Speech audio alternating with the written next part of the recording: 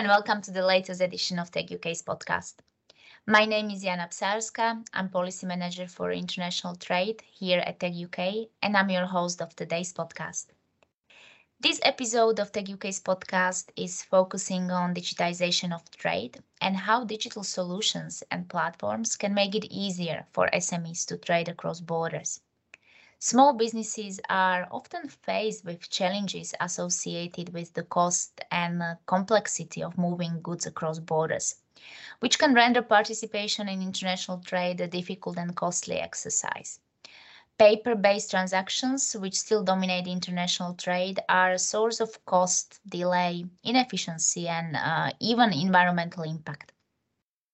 The international digital trade ecosystem is, however, witnessing a radical transformation, enabling industry to cut the cost, remove unnecessary bureaucracy, and improve transparency and efficiency. Digitization can generate efficiencies and economic savings for SMEs, optimize supply chains, and enable more SMEs to participate in global trade. While technology can bring significant time and cost savings to trade, the adoption of digital solutions and digitization of trade documents face a number of challenges, from outdated domestic laws to interoperability of standards. Many of the UK members provide digital platforms and technology solutions such as blockchain, AI, or cloud computing to facilitate international trade and open up a range of new opportunities for businesses looking to trade across borders. I'm delighted to be joined today by fantastic guests and experts in digitization of trade from Sage, IBM, and Fujitsu. During my next three interviews, we will discuss why paper-based trade doesn't work for businesses and how technology can be leveraged to facilitate paperless trading and improve the efficiency of supply chains. Finally, we will explore what needs to be done to increase digitization of trade, what are the barriers to paperless trading, and the wider adoption of digital solutions to trade. We will also touch on what governments and regulators can do to facilitate digitization of trade documents and supply chains.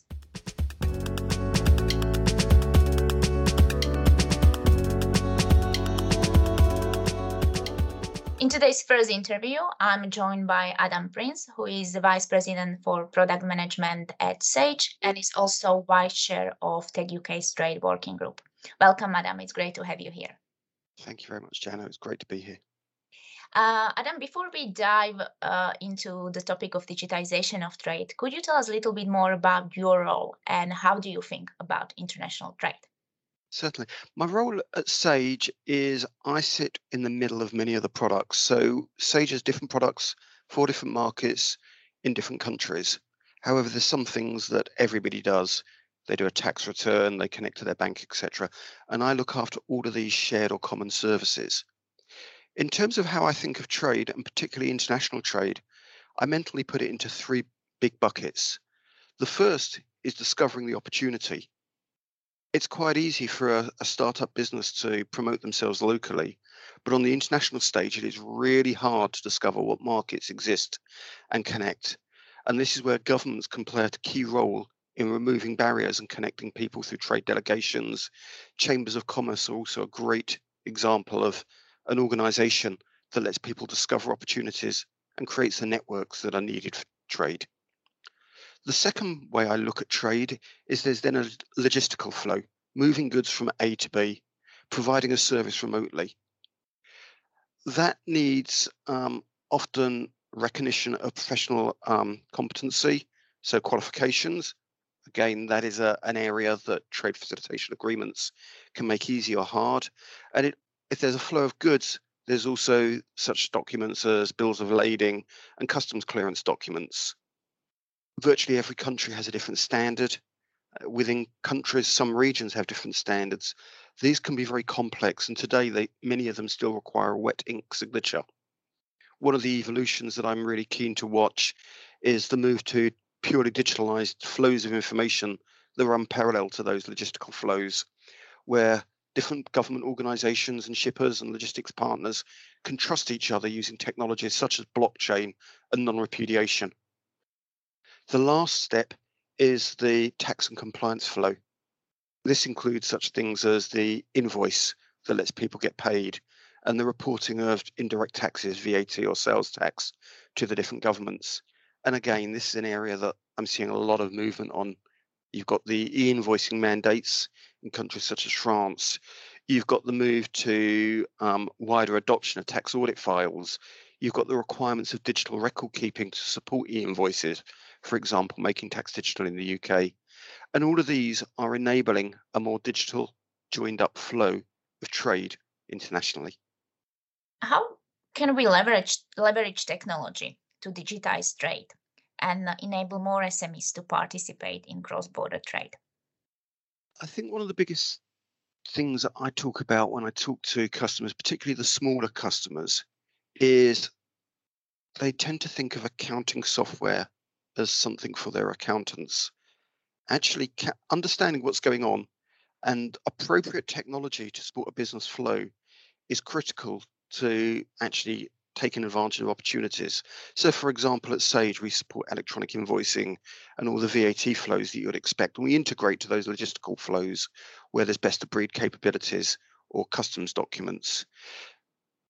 If companies use, let's call it the traditional on-premise software that they have to update regularly, that almost creates barriers because the speed of change is constantly accelerating. We hear that everywhere all the time. And one of the things I'd recommend to everybody is look at cloud software, whether it comes from Sage or anybody else. Vendors can then update the software quickly as the rules change. And that means that businesses can take advantage of new trade opportunities as soon as their software partner enables the appropriate data flows. Can you touch on what governments can do to remove barriers to SMEs participation in international trade and how we can actually leverage new trading partnerships to help SMEs to trade more internationally? So many people, I think, view government as big government and it can create barriers and obstacles. But actually, government can remove many of those barriers. So a lot of the free trade agreements that we see lately have got the digital chapters in them that mean that there's the free flow of data and the no requirement to disclose source code, etc. There's also the mutual recognition of professional qualifications or frameworks for mutual recognition, which means that people can provide services remotely. That's increasingly important because there's very few pure goods nowadays. Many things are a combination of goods and services. Many things that you might think of as traditionally a good, a television, now has an embedded service in it. For example, Sky TV in the UK with a subscription element, and which is a service. Governments need to recognise the change of the way things are built and delivered, and focus on trade agreements that reduce those barriers. Even when there's a physical element, particularly in the small businesses that I see, they find international trade confusing. One of the examples I've been using recently is if you were importing ornamental garden bird feeders, it's really hard to work out what the commodity code or harmonized code should be for that sort of item. Is it a garden ornament? Is it an animal feeder? It will change depending on what it's made of. It will change depending on whether it's assembled or part assembled. So it can be complicated, and things like low cost or free access to conformity assessments that assist businesses to really understand what the item is, so how will duty be applied, and then to understand what rules will apply to it, rules of origin, etc., means that government can reduce the barriers or remove the barriers quite quickly, but only by focusing on the flows that create the biggest challenge at the moment. Thanks, Adam. It was really great speaking to you today. Thank you very much. Always a pleasure.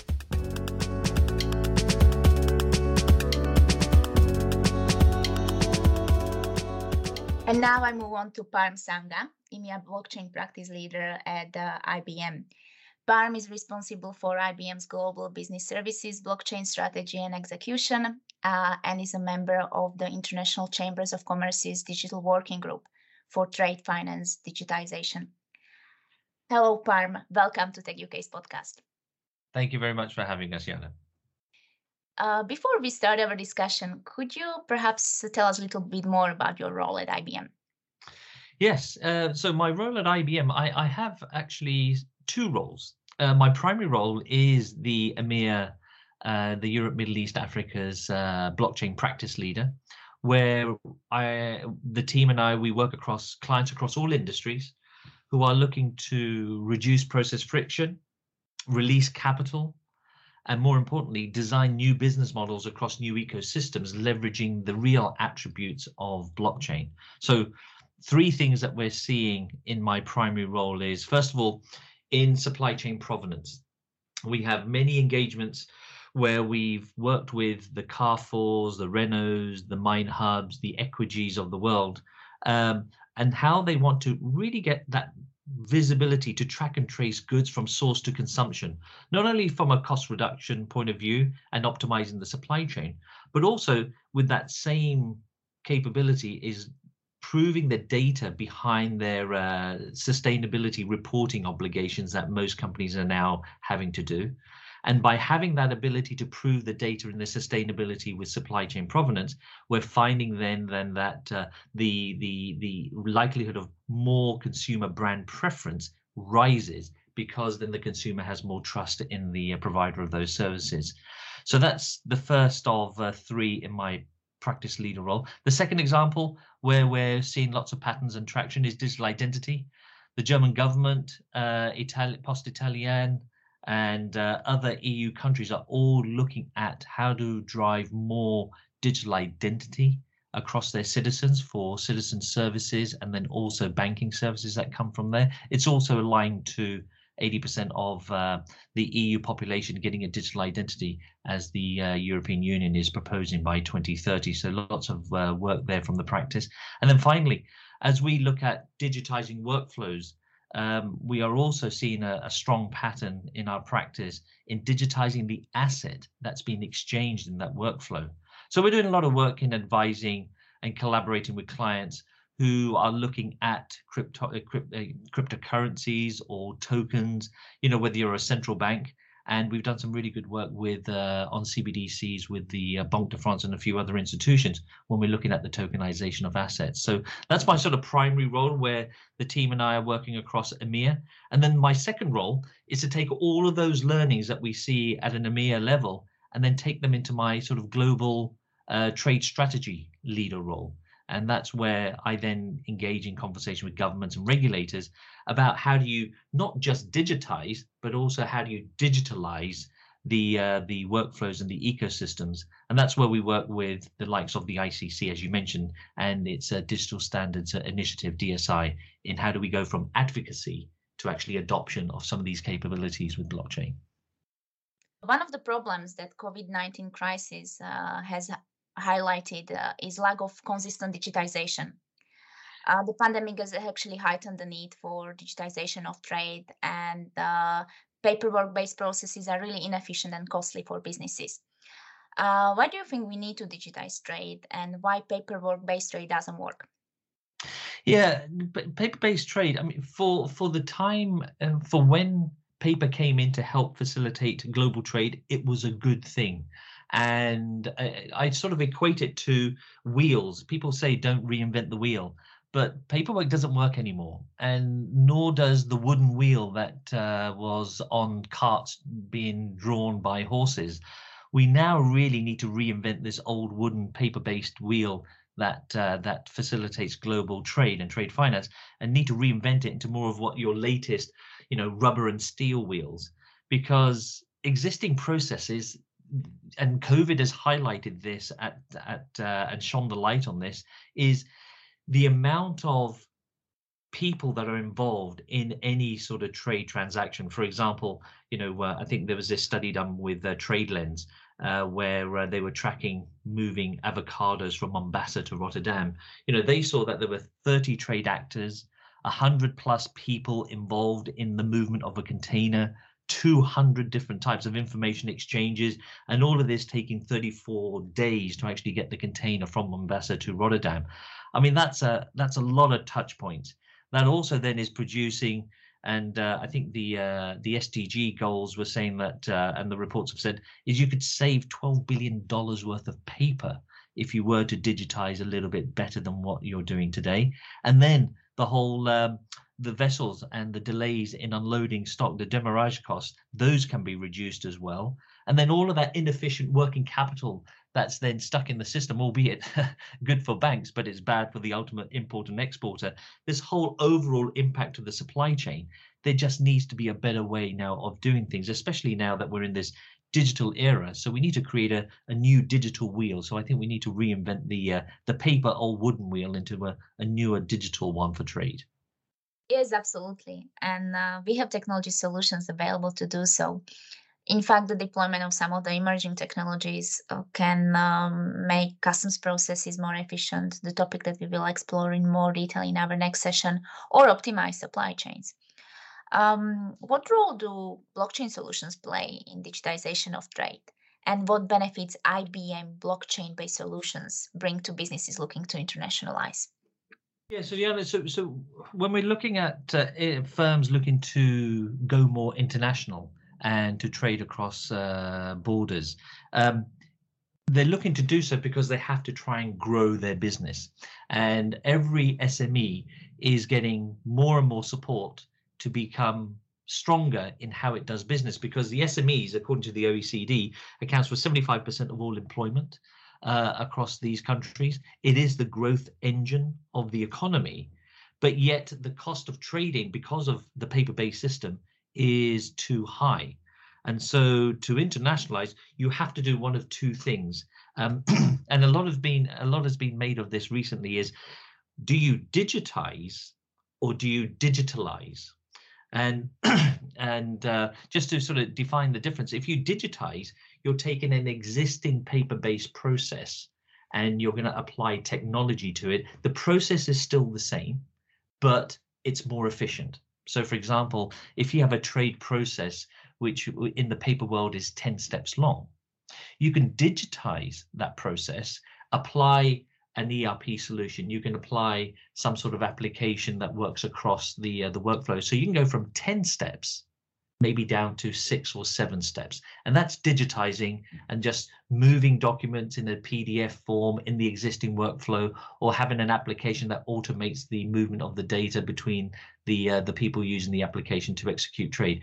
So you can get a 30 to 35% saving in digitizing, and that lowering of the cost then helps the likelihood of an SME getting access to working capital solutions to then grow their business and then add to the country's GDP growth. That's digitization. Or you can digitalize, and that is then looking at the whole process and then saying, how can I make it work better? And that is where, with blockchain, with the attributes of smart contracts, truly distributed ledger technology, consensus models, and the security with the cryptography, and the whole notion of avoiding reconciliations, you can take that 10-step paper process not just down to 6 or 7 by digitizing. You could digitalize that process and maybe take it down to 4 or 5 steps. And we're seeing a 45 to 65% reduction in transaction costs.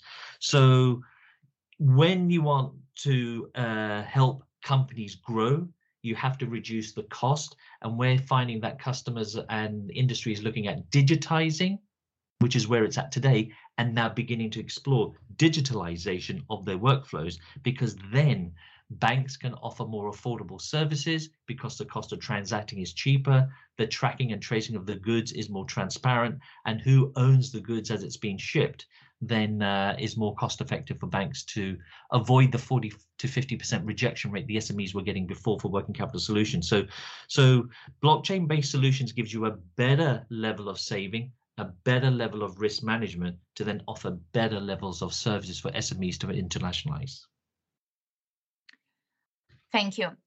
Sounds like we already have those solutions available, but they are still not widely adopted. What are barriers to wider adoption of blockchain solutions in trade digitization or trade digitalization, for that matter?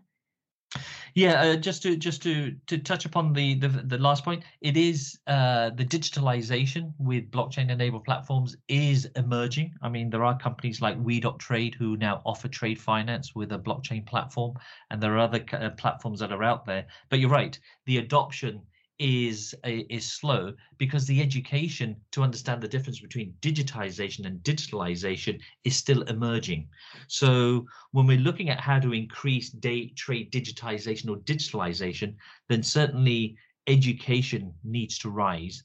We are seeing that there is a one voice which says we need more standards, and if we have more standards, then we can digitalize or digitize better.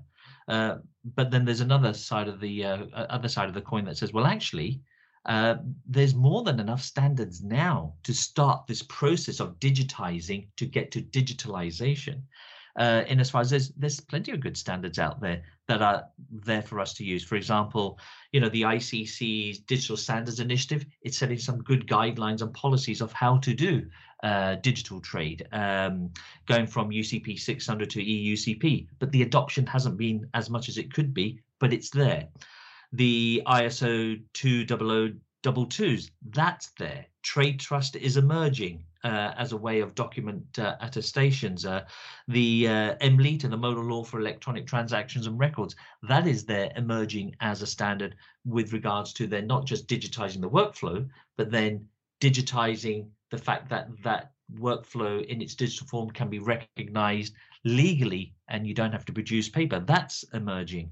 And the DCSAs, the BIMCOs, the FIATAs, those trade associations are doing lots of great work with regards to e-bill of lading and how to bring more sort of a frictionless process when you're looking at those kinds of documents which are used in the exchange of value in global trade. So there's enough here for us to get started. However, the complication is that it needs a little bit more orchestration. And it needs more orchestration because there's sometimes too many actors pulling in many directions in trying to help trade digitize, but then they're actually inadvertently creating more digital islands. So we're seeing that there's a pattern to be more collaborative, to compete rather than just competing alone, because everybody is in pursuit of the network effect, i.e. grow the market size, not just your market share. And we're seeing that some of these challenges around coordination and orchestration needs to happen on 3 levels. The first is just to think. And that's where guidelines from governments and regulators is key to get the industries moving to say, yes, move forward. We support you. Here are some guidelines to think about as you digitize trade, because trade digitization means many things to many countries and many actors around the world. So guidelines to think digitization is key from governments and regulators. The second, to design. Industry associations like the ICC, like DCSA, like SWIFT are great at creating standards and guidelines for advocacy, together with academia, like the UK Law Commission on MLETA and the work that's been happening there to try and get more countries to adopt, like Singapore. To design, we need then more advocacy from the industry associations. And then really the third one is to adopt. So that's where industries like your importers and exporters and technology companies, they need to come together in the smartest way to actually then remove some of those challenges to digitize or digitalize. So they're the sort of 3 steps and areas we've seen patterns where there needs to be more focus. It does need facilitating. And again, the International Chambers of Commerce appears to be best positioned because it represents 45 million businesses to do business better. And that's where, to help everybody raise the tide on trade digitalization, we are seeing patterns where identity and having a wallet, which then holds these trade documents, whether it's an e-bill of lading, a certificate of origin, or a commercial invoice, whatever it might be, and how do you share and show those documents in a smart way as you digitalize the trade finance platforms. We seem to see that seems to be the way to move forward. So it's not something that happens over the next couple of years. We start today and we should see the benefits in a couple of years. Thank you, Parm, for your time and joining me on today's podcast. Thank you very much for having us.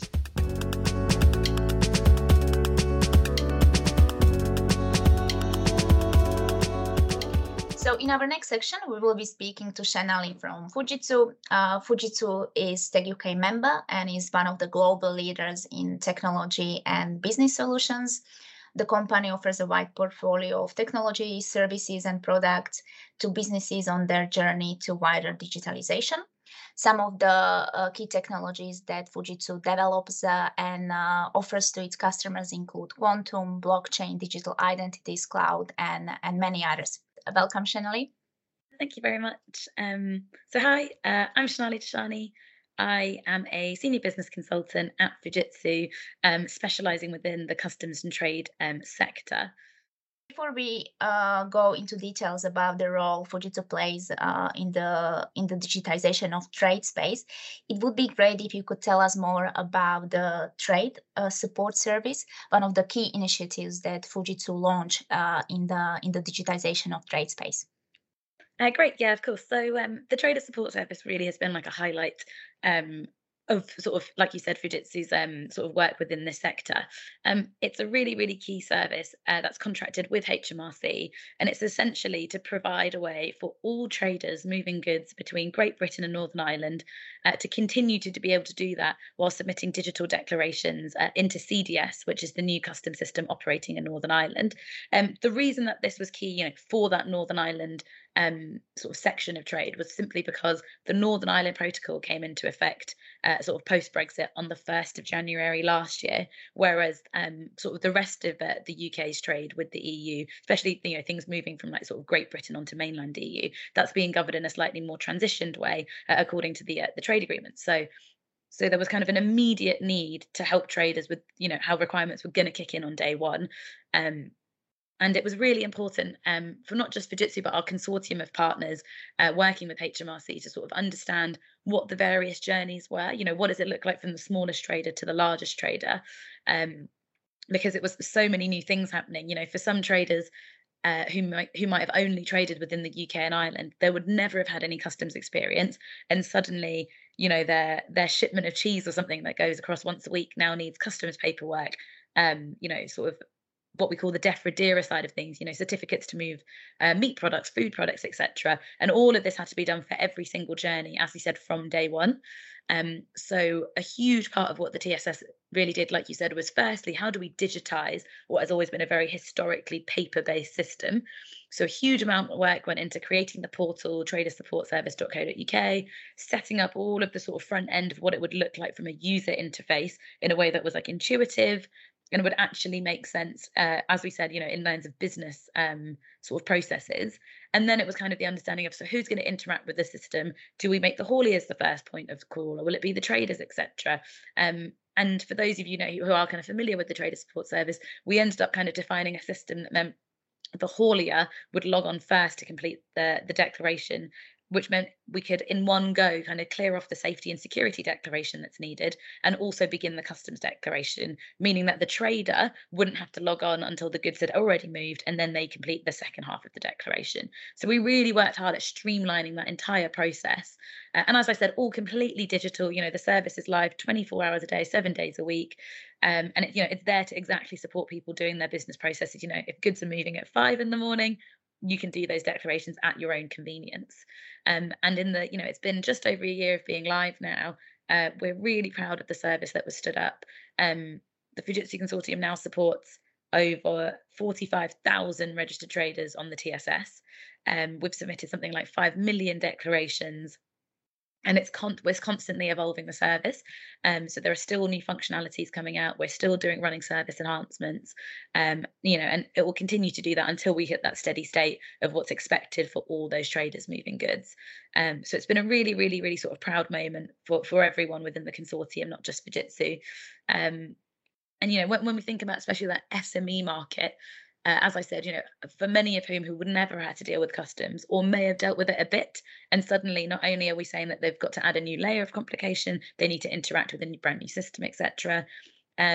We really tried hard to cover that in our guidance and training.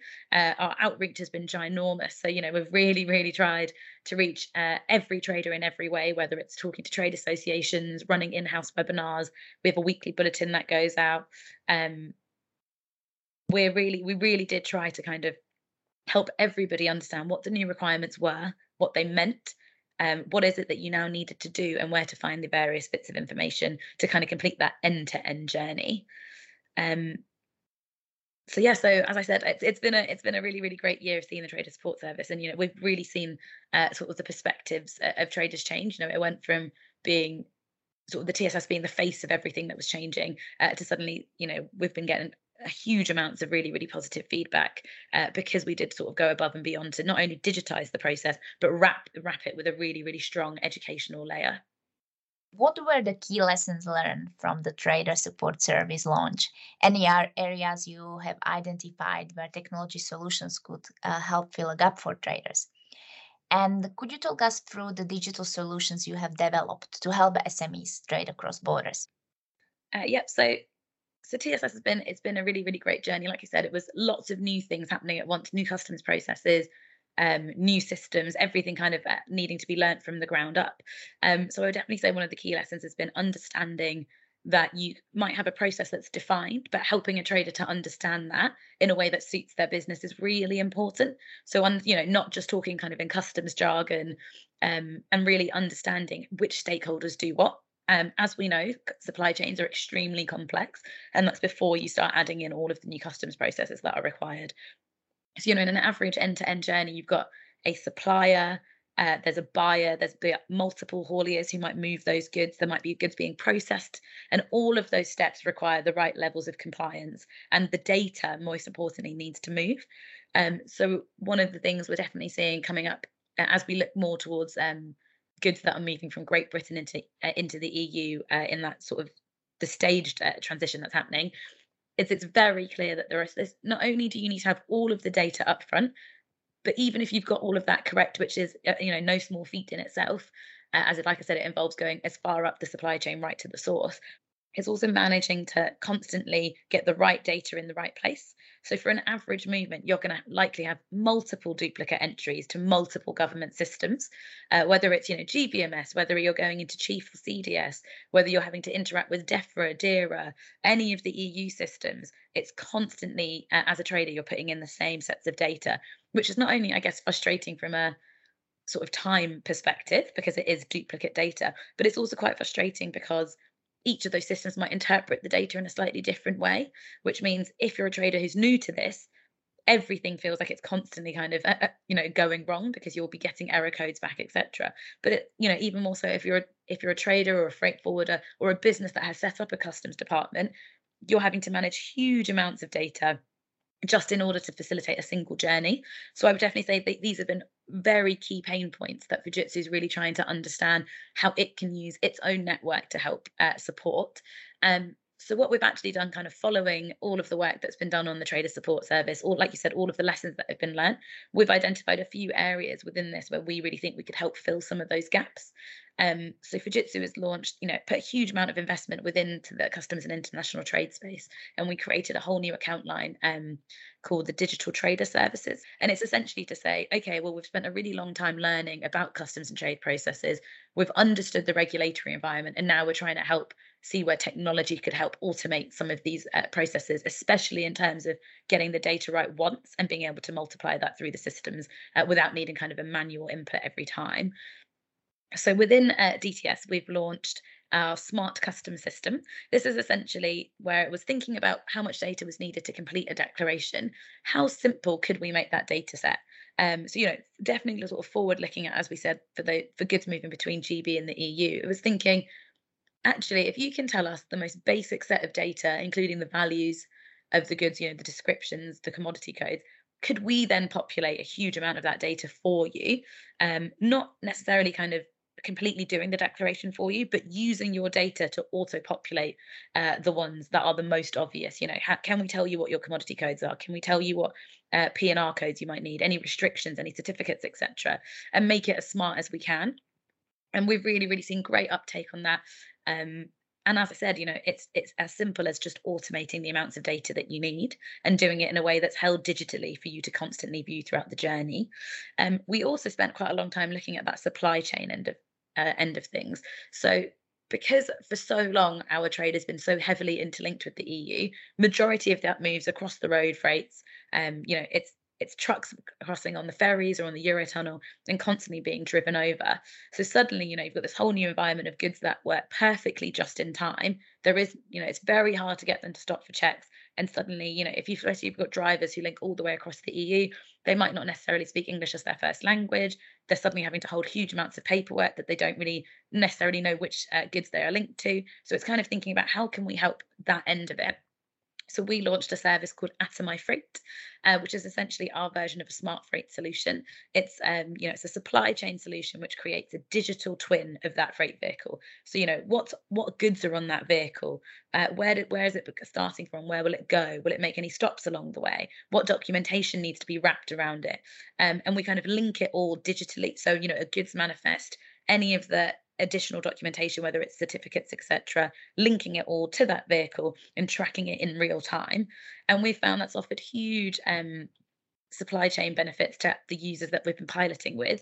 Even things as simple as now we know when our goods are going to arrive, we can sort out our loading bays. We can allocate the right amount of staff because we can see when that's coming all the way across the various ferries, has it missed its sailing. So it's been really, really great to kind of see that the trial that we've run in Northern Ireland really, really shows some key benefits. And now what we're really hoping to do is be able to link our smart customs solution with Atomai Freight and be able to help automate some of the customs declarations and link it all together. So suddenly not only do the stakeholders within this supply chain, so the haulier, the freight forwarder, the port operator, but also could we share that data with government? Could they have an access to a dashboard that says, okay, for anyone using the Atomai Freight solution linked to Smart Customs, we can see where that vehicle is, what goods it's carrying, has all the compliance been done, and we know an ETA of when it's going to arrive at whatever UK port of entry or exit. So suddenly, if you can show government that data in advance, can these goods be pre-cleared, meaning can we move checks away from the border, which I think is probably the most key part of what we're trying to do here. How can we help use technology to provide the data in advance of arrival to allow government to pre-risk or pre-clear the goods, etc., to essentially make things move as smoothly as they can through the border, in a frictionless way as possible. Yeah, I'm always amazed how technology can make our lives easier. And this is, I think, a wonderful example of how technology solutions can be applied to trade and make it more cost and time effective, also more transparent and easier for businesses to optimize supply chains and also do their planning. So it's a wonderful solution. Just kind of looking forward, where do you see the industry heading? What do you think where the UK will be in terms of digitization of customs and border processes in the horizon of the next 5 to 10 years? And what are the Fujitsu plans in this space? Thanks, Anna. Yeah. So lots to kind of cover in that question. I would definitely say when you look at sort of what's in the UK 2025 border strategy, one of the clearest aims is for the UK to establish a single trade window, which is absolutely the best in class. When you look around the world at the top trading nations, you automatically think of the Singapore, Australia, the US, etc., and all of them have in common this kind of aspect of starting to digitize that view of what's moving across the border. The ideal would be to have a single view of the border, so not just trade, but goods, people, passengers, etc., everything being viewed in an easy place. But sort of just focusing on the trade aspect of it, one of the core functions of a single trade window is the sort of single sign-on. So you as a trader would sign on to one system. You would put in your data once and it would be shared in a secure way to multiple government users, agencies, etc. So instead of it being, currently I as a trader, I need to log on to DEFRA to get my sort of EU health certificate done. I then need to log on to Chief or CDS or TSS and complete my customs declaration. I then need to log on to GVMS to track the movement across the ferry journey. What we're trying to say here is actually, can you provide a much simpler set of data once, and can we replicate that in the way that you need so that all government agencies they can choose what they need to do? Do they need to intervene? Do they need to put it up for inspection? Or can we actually wrap a trusted trader framework around it and say, whether it's a tier 1, tier 2, you could have as multiple layers within this, but it's that view of, the most trusted doesn't necessarily need to be the largest organization. Can you have a trusted SME who may have less control over their journeys than, say, a conglomerate, but can also prove to their highest degree that their goods are constantly sealed, they've done all their compliance. What are the levels of tiered trusted trader status you could have? Linked into this digital wrap of a single trade window. That is like I said, the absolute ideal. And, the technology absolutely exists. I think, to some degree, we proved that with TSS. We digitized a process that had never been digitized before. We linked it up to a huge number of government services, and we're constantly facilitating that. And all of the data is stored at the portal. There's no need to print documents. There's no manual interventions here other than when you sign on to the portal to complete your declarations. And, as I said, with our Atomai and our smart custom solution, the dream would be, whether it's Fujitsu or a consortium of partners or a wider, as it goes out to market, it's that view of there will be so many technology solutions providing clear benefits to both industry and government. How can you link them up to provide, that kind of end-to-end view? How can you do it in a way that's meaningful to both the trader, but also provides government with this much clearer view of what's moving where and when? And then it's kind of coming back to those same principles of, if you can share that data in advance of arrival, which these solutions enable you to, do you ever need to stop that journey? What are additional ways that you can ensure that those goods moving are the ones that are stated on it? Can you use a smart lock? Can you use a smart seal? Will you have an authorized officer perhaps helping to lock at the end of it, at the beginning and end of the journey? So it's kind of looking at how we can use those solutions to help the UK government achieve their 2025 aims. And especially, Fujitsu and our consortium, we've been really lucky to have been interacting with huge numbers of, as I said, whether it's academia partners, global experts within the customs and trade space, a huge number of cutting edge tech partners. We've kind of built up this quite strong consortium of what is best practice, what could we do here? And, we really do believe that using Northern Ireland almost as a sandbox to kind of test some of these solutions, etc., would be ideal for the UK government, because ultimately it is sitting within the UK custom territory. So, as I said, the technology is there. It's really how we link them. And I think looking forward, I think there'll be a huge number of technology partners who will be waiting to kind of see which direction the government does choose to go in. But I think, whether it's an ecosystem of trust, all the way up to a single trade window, I think it's this understanding of link technologies that exist now to provide government with a clearer view of what is actually moving, and ultimately help get rid of all paper processes that customs and trade hold, and enable traders to prove themselves as trusted, move the haystack away from the needle, and that way we can have a much better view of what it is that's moving maliciously or high risk across the border. Wonderful. Sounds like a paperless future to me, Shannali. We can hope. Perfect. Fingers crossed for that. Thanks, Shannali. It's been a pleasure talking to you today. Thank you. Thank you.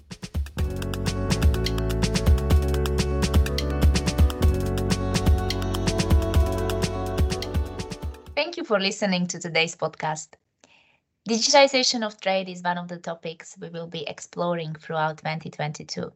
If you would like to learn more about Tech UK and Tech UK's international trade program, please visit techuk.org or reach out directly to me at jana.psarska@techuk.org.